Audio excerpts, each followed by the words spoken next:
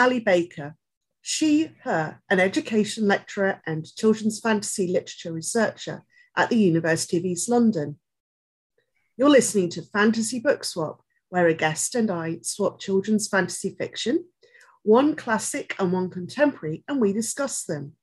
Today, I'm joined by John Coxon, scientist, con runner, and one of the hosts of the excellent SF fandom podcast, Octothorpe. Hello. What have you been up to recently? Hello. I have been frantically editing Octothorpe because I was at a convention this weekend and I did not have as much time to edit as normal. So we were at Core Flu, which was very good. There were about 30 of us, so kind of a gentle reintroduction to conventions for me. But yeah, that was very nice. Is that the fanzine con? Yeah. Oh, I was comfortably the cool. youngest attendee. That's always nice. And it was in Bristol, so it was very good. Yeah, Bristol's lovely. It's a fabulous city. My first con was Fantasy Con, my first con after 2 years, which was also, it wasn't as small as Corfu, but it had about half its normal membership, I think, about 300. But it was in a huge hotel. So it felt really nice because we could socialize in quite a distanced way, which was nice. And also that the rooms never felt too full for the panels and stuff like that. So that was lovely. I think what the people who were there, the vendors, found it a bit disappointing, but I loved it. I had a great time. And you did a live episode with Tiffany Angus, which I listened to, which was very good. Good, and that was so much fun. And that was really nice. I was very nervous about it, but it was very nice doing it in person, so to speak, and hearing people laughing at our jokes. So that was really, really good. We're doing our first live recording at NovaCon, which is this weekend, and I am very nervous about that, similarly, because we haven't done that before. And I'm like, how will it work? Hopefully well. Yes. The issue I found was what I thought was going to be the recording setup wasn't the recording setup, but luckily I have friends who have proper recording devices and stuff. So I got a recording from Edward James's phone and a recording from Jeremy Carter's proper little dictaphone thing. And it worked fine. Bit of a sound bleed. That was the problem, but that was, I think if you're recording off mics, it probably, but then you don't get to hear people laughing and making comments. So, yeah. Yeah, no, exactly. So you have chosen a book that I had never heard of before, which is always very exciting, but by an author that I certainly read a lot of as a young teenager. So you chose Rebecca's World by Terry Nation, who famously is the Doctor Who, one of the original Doctor Who book authors. And I think he invented the Daleks, actually. Yeah, he did, yeah. Yeah. So can you summarize the plot for us? So a girl called Rebecca is very bored and she closes her eyes and walks about in her house to see what will happen. And what happens is that she ends up in her father's study next to his telescope that she is on no account allowed to touch. Yeah. And then she touches it and she gets transported to a different world, a different planet. And she kind of meets she actually meets 4 different men, one of whom is an incredibly grumpy scientist who dislikes children, and the other 3 of whom are a trio of unlikely heroes. And then they kind of go on an adventure. And the world she lands on is a world where sort of an evil businessman has discovered how to make glass from trees, and has cut down all the trees in order to become fantastically rich. But the problem is that it turns out the trees were protecting everyone from monsters. And so said fantastically rich man has built shelters out of the remaining wood, and he charges you money to go in and twice as much to come out. And it's basically a story about trying to find the last remaining tree in order to bring the forests back and banish the monsters.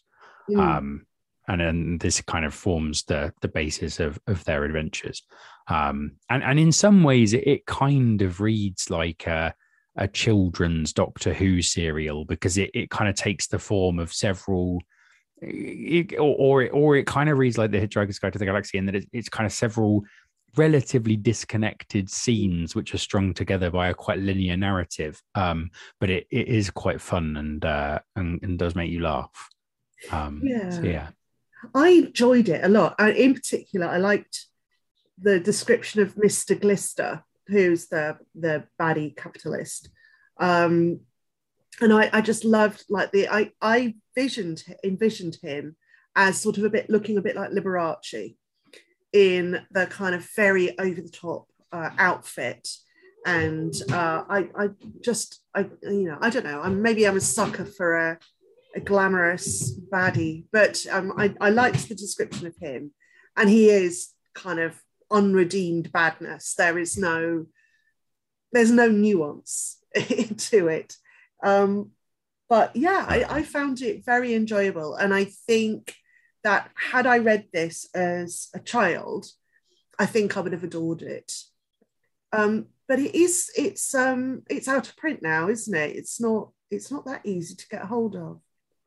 So, yes, I have found out that you can get it on Audible if you have an Audible subscription. And it's read by that chap from Blake 7, whose name escapes me. Okay, yes. But yes, like a kind of clear British televisual science fiction link there.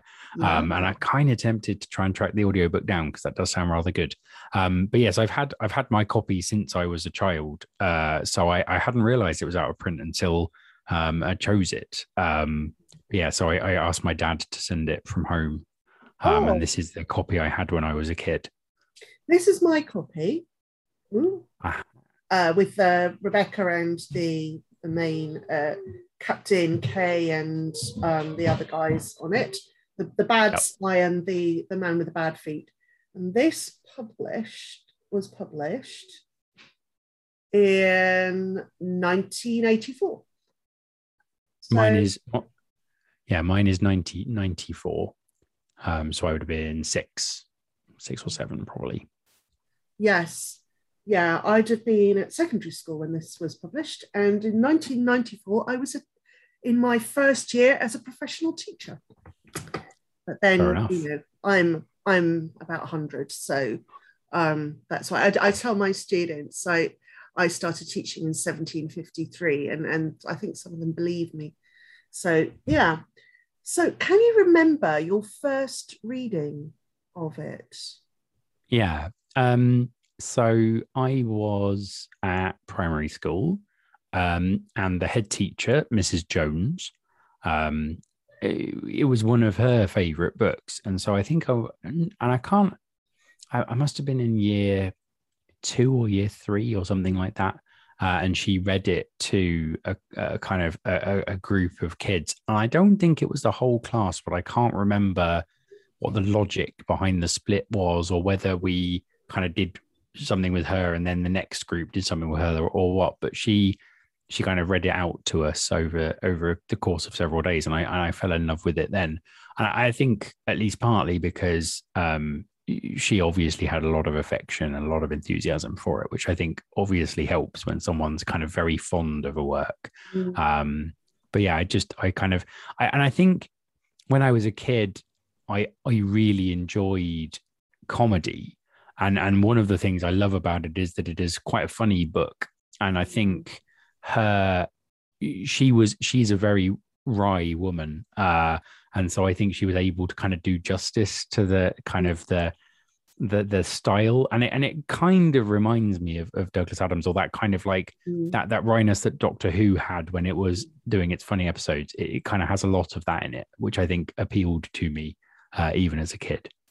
Yeah, I think that I kind of talk to my teaching students a lot about the importance of funny books, because I do think that a lot of the kind of the books that get a lot of plaudits tend to be quite serious, and often quite tragic, which is fine. I mean, that there is a place for that. And, you know, there are books that I really love that are serious and sad, but there is also a place for funny books.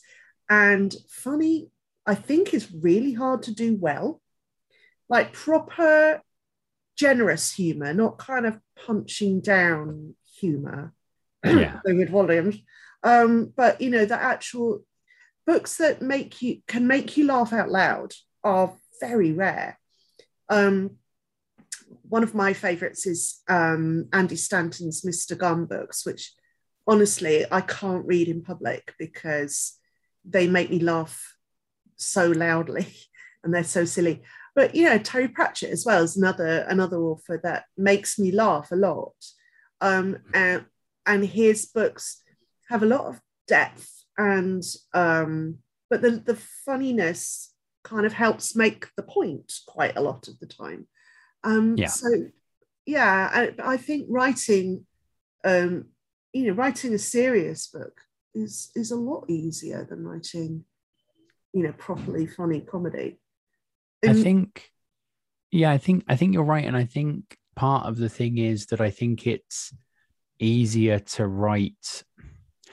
In a way, I think comedy is more personal than serious fiction. I think kind of if something sad happens in a book, it is relatively likely that you will find it sad, or you will understand why it is sad. But if someone tells you a joke, that there are not many jokes which are universally funny, because obviously senses of humor are incredibly personal.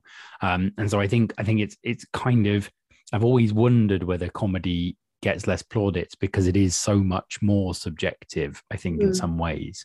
And so I think you're completely right there.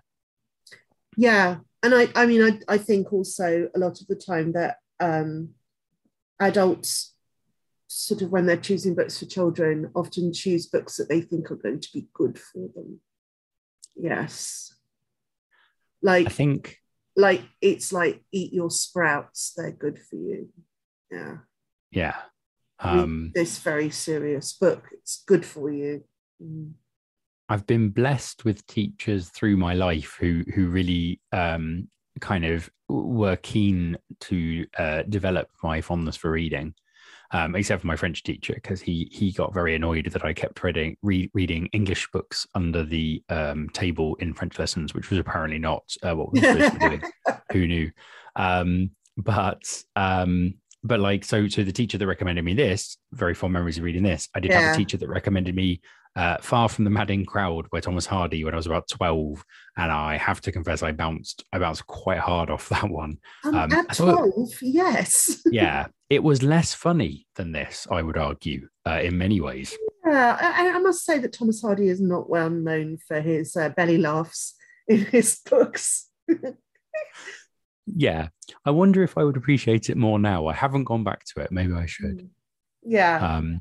But I don't think it's a coincidence that like my route into fandom was through Hitchhiker's Guide to the Galaxy fandom. And I think kind of comedy has been a huge formative thing for me through my life. So, and I think this book is kind of one of those moments that was kind of a formative moment, because I don't remember much. It must be one of my more.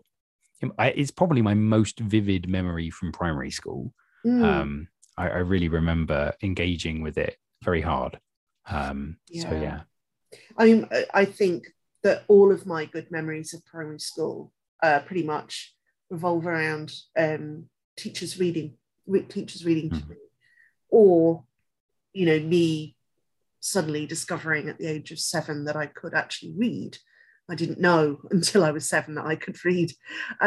So yeah, I think things like that are really important. And books have always been really important to me. My dad and I have quite a similar sense of humour, and so we both love Pratchett. We both love Hitchhikers, and we both love P.G. Wodehouse and things like that. So yeah, funny books are my thing, definitely. So it's, as you've mentioned, it's kind of I had to look this up. Yeah, this is a thing.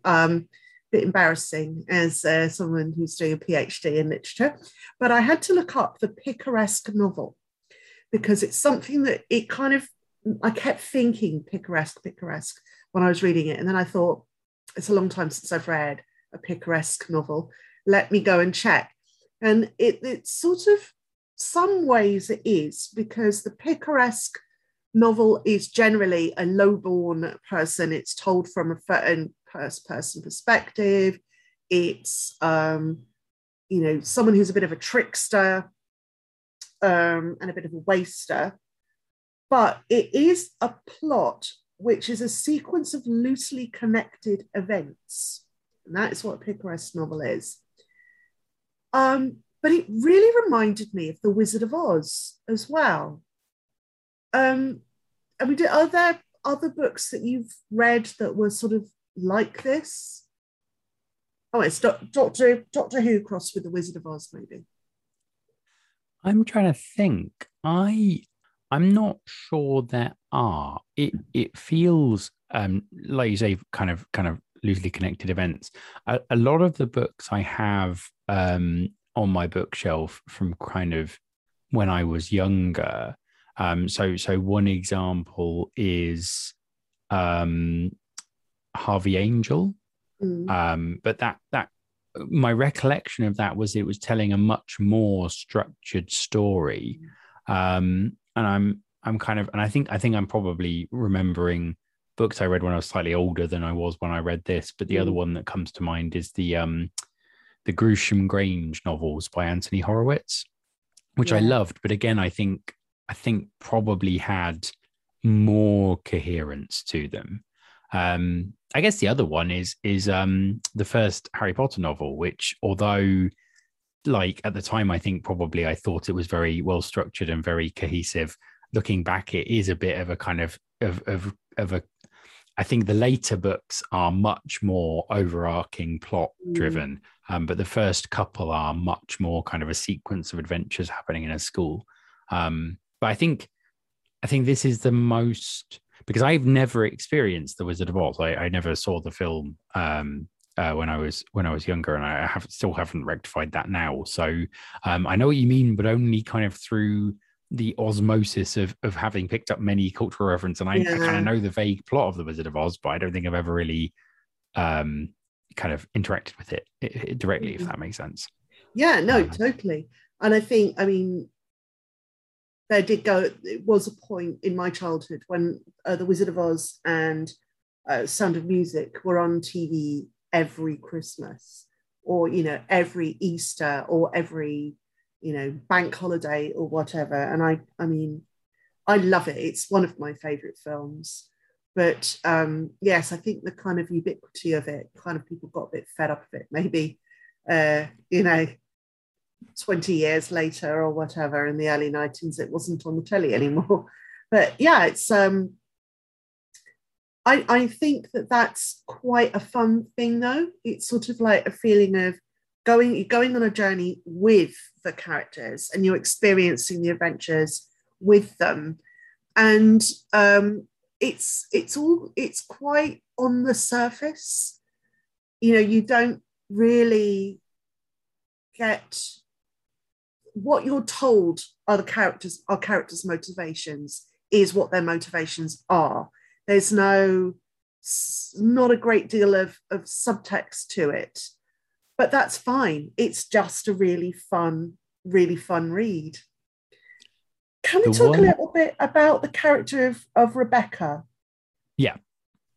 Because, I mean, one of the things that I found quite interesting is in the illustrations, it looks like she's, you know, the book was set in the 19th century or the early 20th century anyway. She's got a long dress on and she's got pinafore on.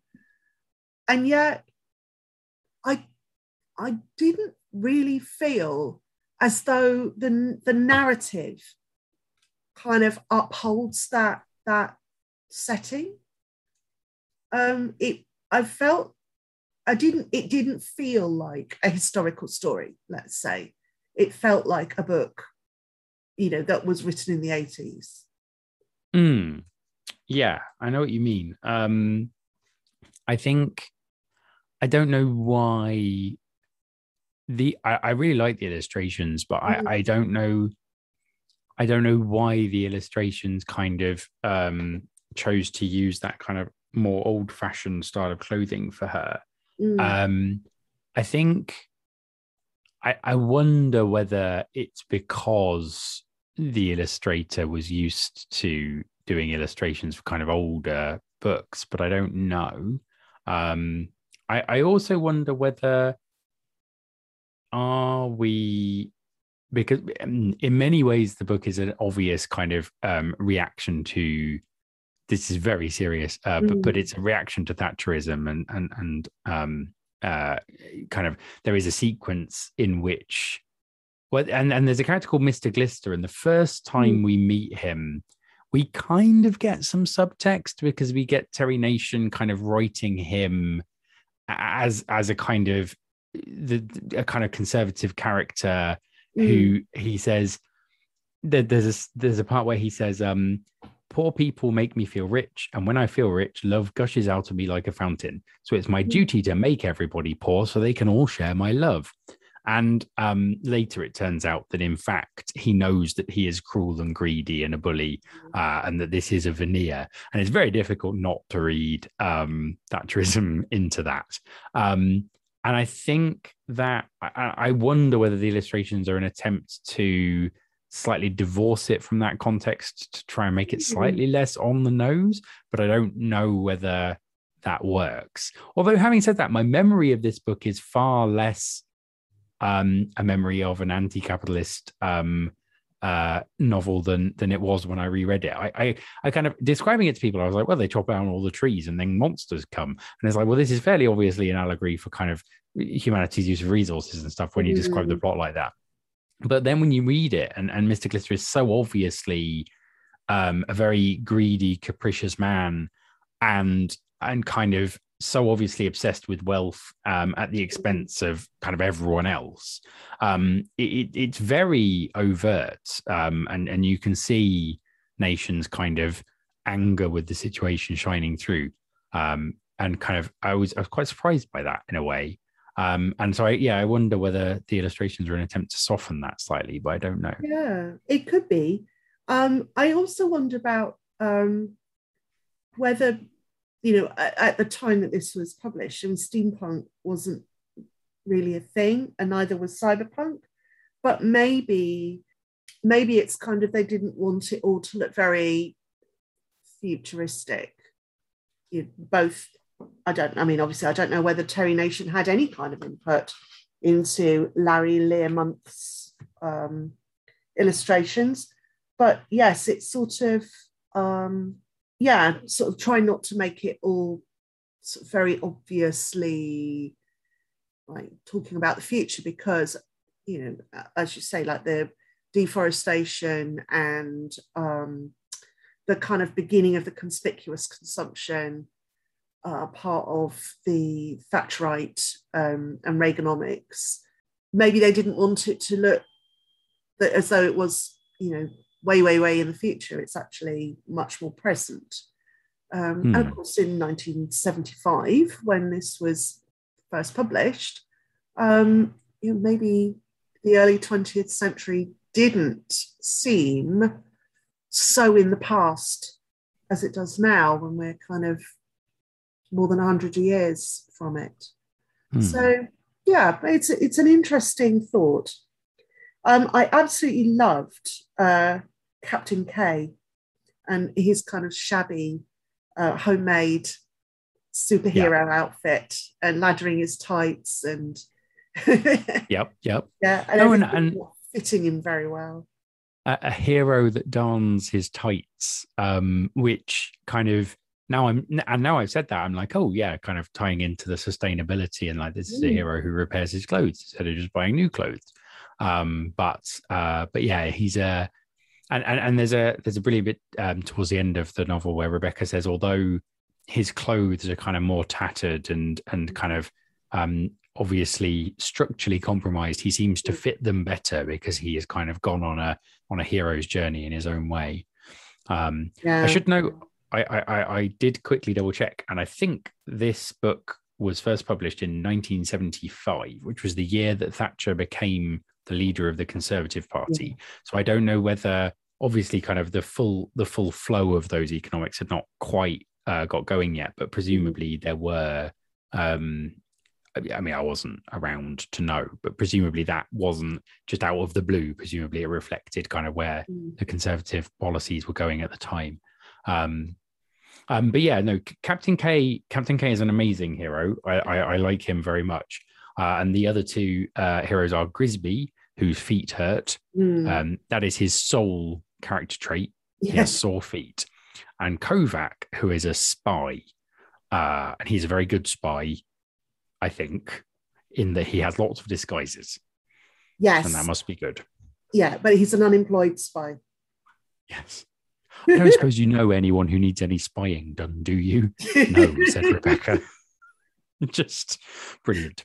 Yeah. Yeah. It's one of the many parts that really made me laugh out loud. Like when he kind of then turns away and kind of puts on a false nose and ruffles his hair up and goes, yeah, you can't recognize me, can you? And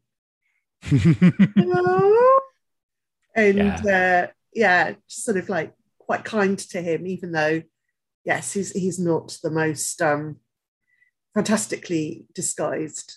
Yeah, his moustache is falling off, isn't he? The first time she meets him. Yeah, he's got a false moustache that he keeps having to stick on again. That's, just delightful.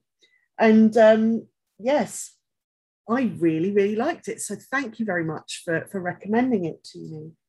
So the book I suggested to you is Flora and Ulysses, The Illuminated Adventures by Kate DiCamillo, who is probably best known for The Tale of Despereaux, which was made into a film. I think it's best known in the UK anyway, but it is just delightful. So there's not a great deal of blurb in this, but the back says, she stood at the window and watched as the squirrel was vacuumed up. Poof, thwump.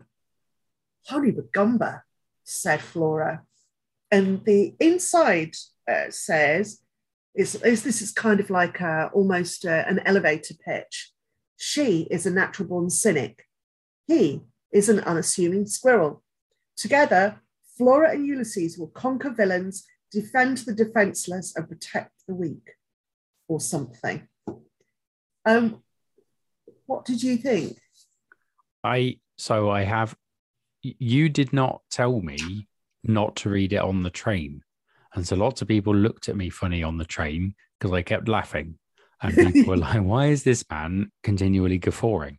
But I really enjoyed it. I thought it was, it made me laugh more than I was expecting it to. And there were a couple of bits where it really got me. So I thought it was very well matched in terms of the comedy. And I really enjoyed the kind of the story it tells. In some ways, more than the story that Rebecca's World tells. And I think we'll probably get into why kind of later on. But no, yes, enthusiastic review from me for sure. Thank you for recommending it. Oh, you're very welcome. I found it, I love it. And one of the things I love about it is that I, as a child, hated reading at school. Most of my reading I did at home, and an awful lot of it was comics. So I really learnt how to be a reader through reading comics. And this has got comic strips in it. And it's got very short chapters. So it is a very easy book to read. And the language is very spare. So a lot of the jokes are kind of cyclical things that come back. So like Flora's dad always introducing himself. You know, whenever there's, you know, they go into a diner to get a donut and he introduces himself to the waitress, you know, that kind of thing. And this is how he, even in the most strange circumstances, he still kind of observes the correct thing to do. And I loved that. I really liked her dad. I thought he was wonderful. But also, there is sort of a similarity as well in that there is a journey that they go on, and it's a kind of a disparate group of people. So there's Tootie, who lives next door, her great nephew, William Spiver, who's always called William Spiver. It's not Billy, and he is not William, he's William Spiver, who claims to be have a traumatic blindness, which becomes cured halfway through.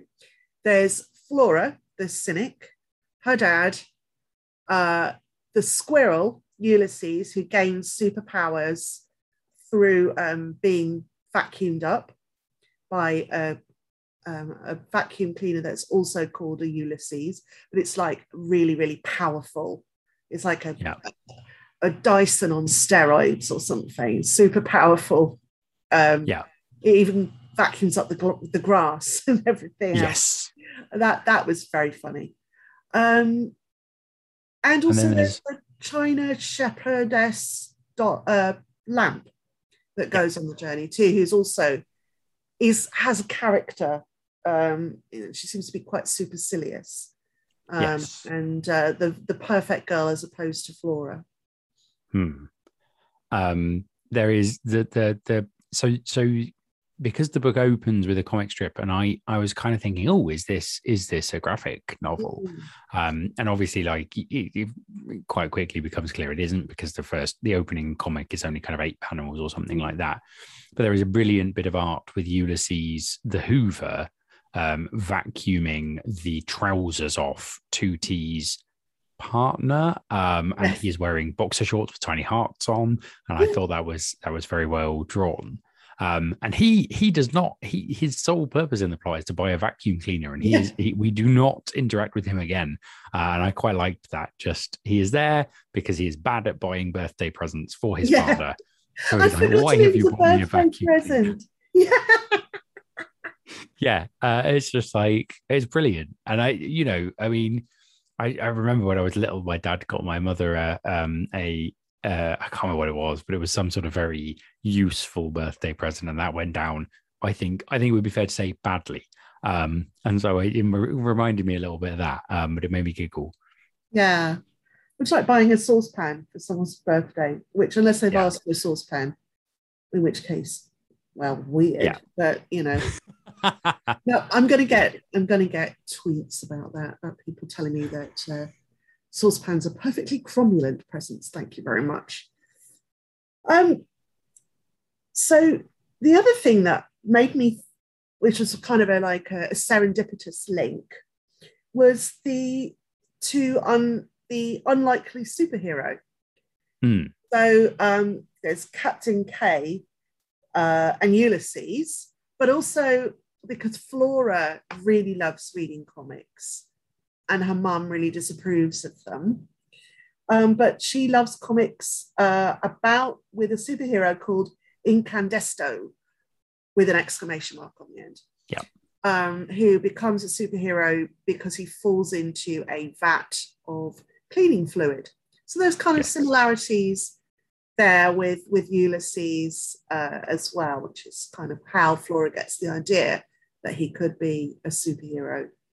So it's kind of interesting because both stories have a young girl as the protagonist. And And in both stories, the young girl kind of takes the role of explaining how to be heroic to the superhero. So in Rebecca's world, Rebecca is much more heroic than Captain K at the beginning. Captain K is he is heroic, but he's also quite afraid of most things.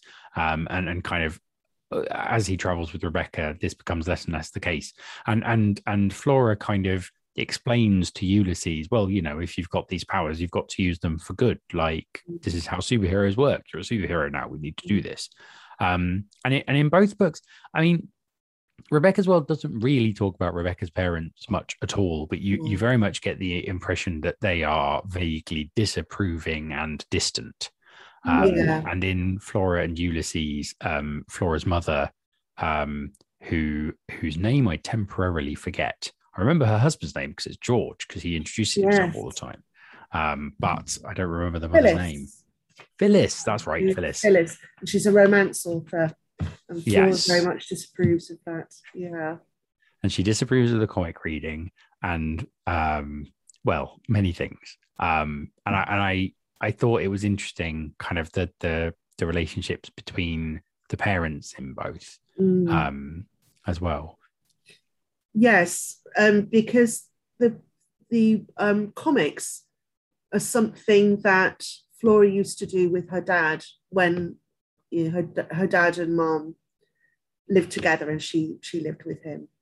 So that sort of has a little undercurrent there as well. It's sort of like Flora's mum disapproves of comics because she is a novelist. Flora disapproves of her mum's novels, but maybe there's also an issue of Flora's mum not liking seeing Flora reading comics because that's something she does with her dad or used to do with her dad. So that's another kind of little a little sort of supposition that's in there, but Kate DiCamillo doesn't bash us over the head with it, because in some ways that could be too sad. And I think later in the book, and I don't want to say what it is because I think it's kind of slightly a spoiler, but the mother says something which I think makes it much more obvious why she disapproves of Flora's kind of love of comics. But I think that the author is clearly setting us up to think that it's kind of the things we're describing now before introducing kind of an extra layer to it later in the book, which is quite well done, I think. And I enjoyed that. The kind of way the mother develops over the course of the novel is interesting. Yeah, because at the beginning, she's very much, she could be the supervillain. Well, she is what's the word? The nemesis. Yes. Yeah. And that's quite well done as well. Like, Flora explains all of the trappings of superheroism to Ulysses. I think it's fair to say Ulysses is mostly more interested in being a writer. But yeah, it's interesting seeing Flora do that. And because the whole way through the book, Flora describes herself as a cynic. And at the start, you kind of go along with it because you're like, oh, she's being very mean about her mother's romance novels. Like, maybe she is a cynic. And then she discovers a squirrel and starts to kind of teaching him, how to know right from wrong and explaining how vital it is to do good things. And it becomes very clear, I think, that she's not at all a cynic. No. She very much values knowledge, and she very much wants to know how to do things. And she very much thinks doing the right thing is worth knowing how to do. But I think the only thing she's really cynical about is her mother, which is, I think, probably fair enough. I was not a big fan of Phyllis in the beginning of the book. No, I think it's fair to say. No, I wasn't either. And I was glad when Phyllis did get redeemed. But yeah, she's a quite unsatisfactory mother in many ways. One of the big ways being that she doesn't seem to value her daughter in the way that Flora should be valued, because she's such a delightful character. I really liked her. Did you ever read a book called The 18th Emergency by Betsy Byers? I have not. Because there's bits that are in the comic that, you know, it's that like the sort of 100 things that can kill you supplement of the comic that Flora has got a lot of information from. But the bits that kept dripping into that reminded me very much of Betsy Byers' The 18th Emergency, which is about a quite nervous boy who has kept a list of all of these things you can do in different emergencies, like what do you do if you get stuck in quicksand or something. But then it comes across an emergency that he doesn't know what to do with. And that kind of reminded me, I wonder if Kate DiCamillo had read The 18th Emergency and whether that inspired this comic that Flora is so keen on. And I think I think that it's interesting because, so I'm about to spoil part of the end of the novel, listeners. So just sort of put your fingers in your ears and shout la la la for a bit if you haven't read it yet. But at the end, we discover that part of the reason Flora's mother is so disapproving of her love of comics is because she is deeply worried that it will set Flora apart from other people. Like it's not, she's worried it's not normal, but I don't think she's worried because she thinks it's important to be normal. I think she's worried because she thinks it will mean Flora has a hard time in school. And I wondered whether I think her father has the same, like the father is described as being quite lonely through kind of the start of the novel until he kind of discovers that Flora has a superheroic squirrel, and then he cheers up quite quickly. But I wonder whether the mother, or whether Kate DiCamillo is kind of saying, well, Flora's dad is obviously kind of a little bit odd and a little bit lonely and lives on his own in an apartment block that he doesn't enjoy, and kind of I wonder whether the mother is worried that Flora will end up like her dad in that way. And so I kind of think it helps redeem the mother because, you know, it's a very understandable motivation, although the effect has been very well, not a very good one. The other character I love in the book is William Spiver, who is amazing. Because he's very annoying. And there was a point in the book where I was like, will he turn out to be the nemesis? But then it becomes clear that no, he is just, his heart is in the right place. He is just very annoying. And that I really liked. I liked that he's a good guy. He's just enormously condescending much of the time. Which I think is like, I don't know, it kind of, because I mean, I don't know about you, but I've met people like that in my life who I'm like, you are a very nice person, but you have a mode of interacting which is slightly perpendicular to what I'm used to. And I think in some ways, the characters in the book kind of remind me of kind of almost different Fanish archetypes. Kind of the dad who's kind of quiet and likes comics, and the character who's kind of a bit pedantic and uses very large words. I thought that was kind of neat. I ended up quite liking William Spiver, and I did not expect to. But again, when you learn more about him, you're like, oh no, okay, a lot of this makes a lot of sense now. I found it funny but also a bit awful that his mom has sent him to live with his great aunt, or to stay with his great aunt during the summer holidays, precisely because he is so annoying. And I just thought that really tickled me because it's done quite lightheartedly. But he is extremely irritating. But then on the other hand, he and Flora come to appreciate each other, and that's rather nice. Yeah. I also think it's interesting that I think Flora and Ulysses uses its story to talk much more about kind of family dynamics and relationships, whereas Rebecca's world is clearly much more about. I think Rebecca's world is less about capitalism than Flora and Ulysses is about family and friendship. Mm. I think Rebecca's World is probably a higher percentage just a rollicking adventure. Yeah. But they're both kind of using it to do quite different things, but they're quite similar in terms of kind of the basic premise of kind of small girl, kind of young girl who feels unappreciated by her parents goes on an adventure, but also in terms of the fact that both books kind of have that disjointed sequence of scenes. Like Flora and Ulysses is less like that, but kind of they go to a diner and then they go to an apartment block and then they do this and then they do that, and it feels very kind of funny situations happening until it ties together at the end, which I enjoyed a lot. Yeah, I agree with that. I think that what Terry Nation intended to do was write a really fun story, and he succeeded. It is a really fun story.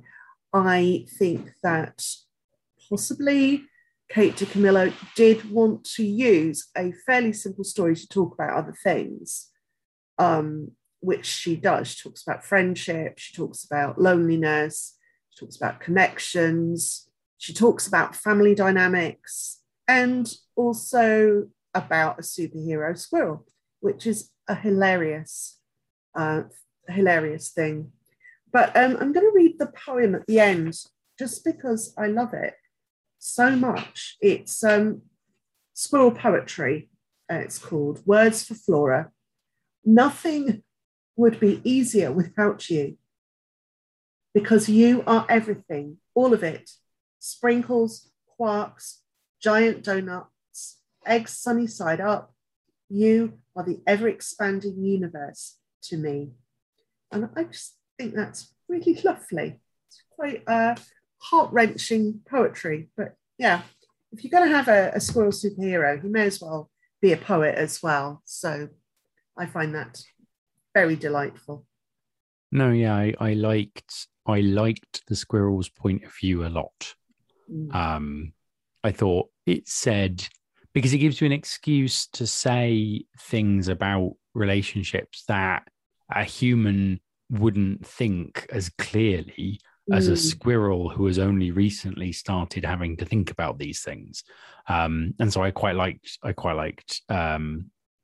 think that was a way of kind of making some of the subtext kind of more literal on the page by using the excuse that you're doing it from the perspective of a small squirrel, which I liked.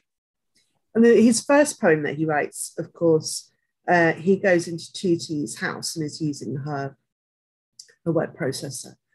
And he writes, "I am hungry."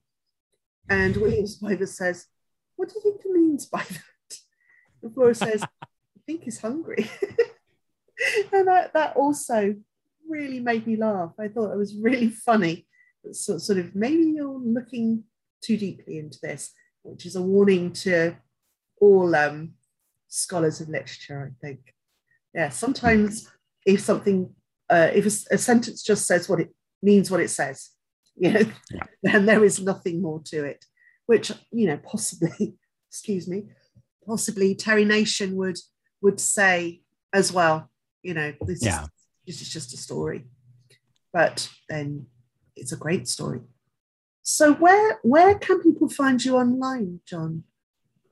I am on the podcast Octothorpe, which can be found on podbean.com/Octothorpe podcast. Hang on. What is it? Podbean.com/ I should know where my own podcast lives, shouldn't I? But yes. Fine, I'll put it in the show notes.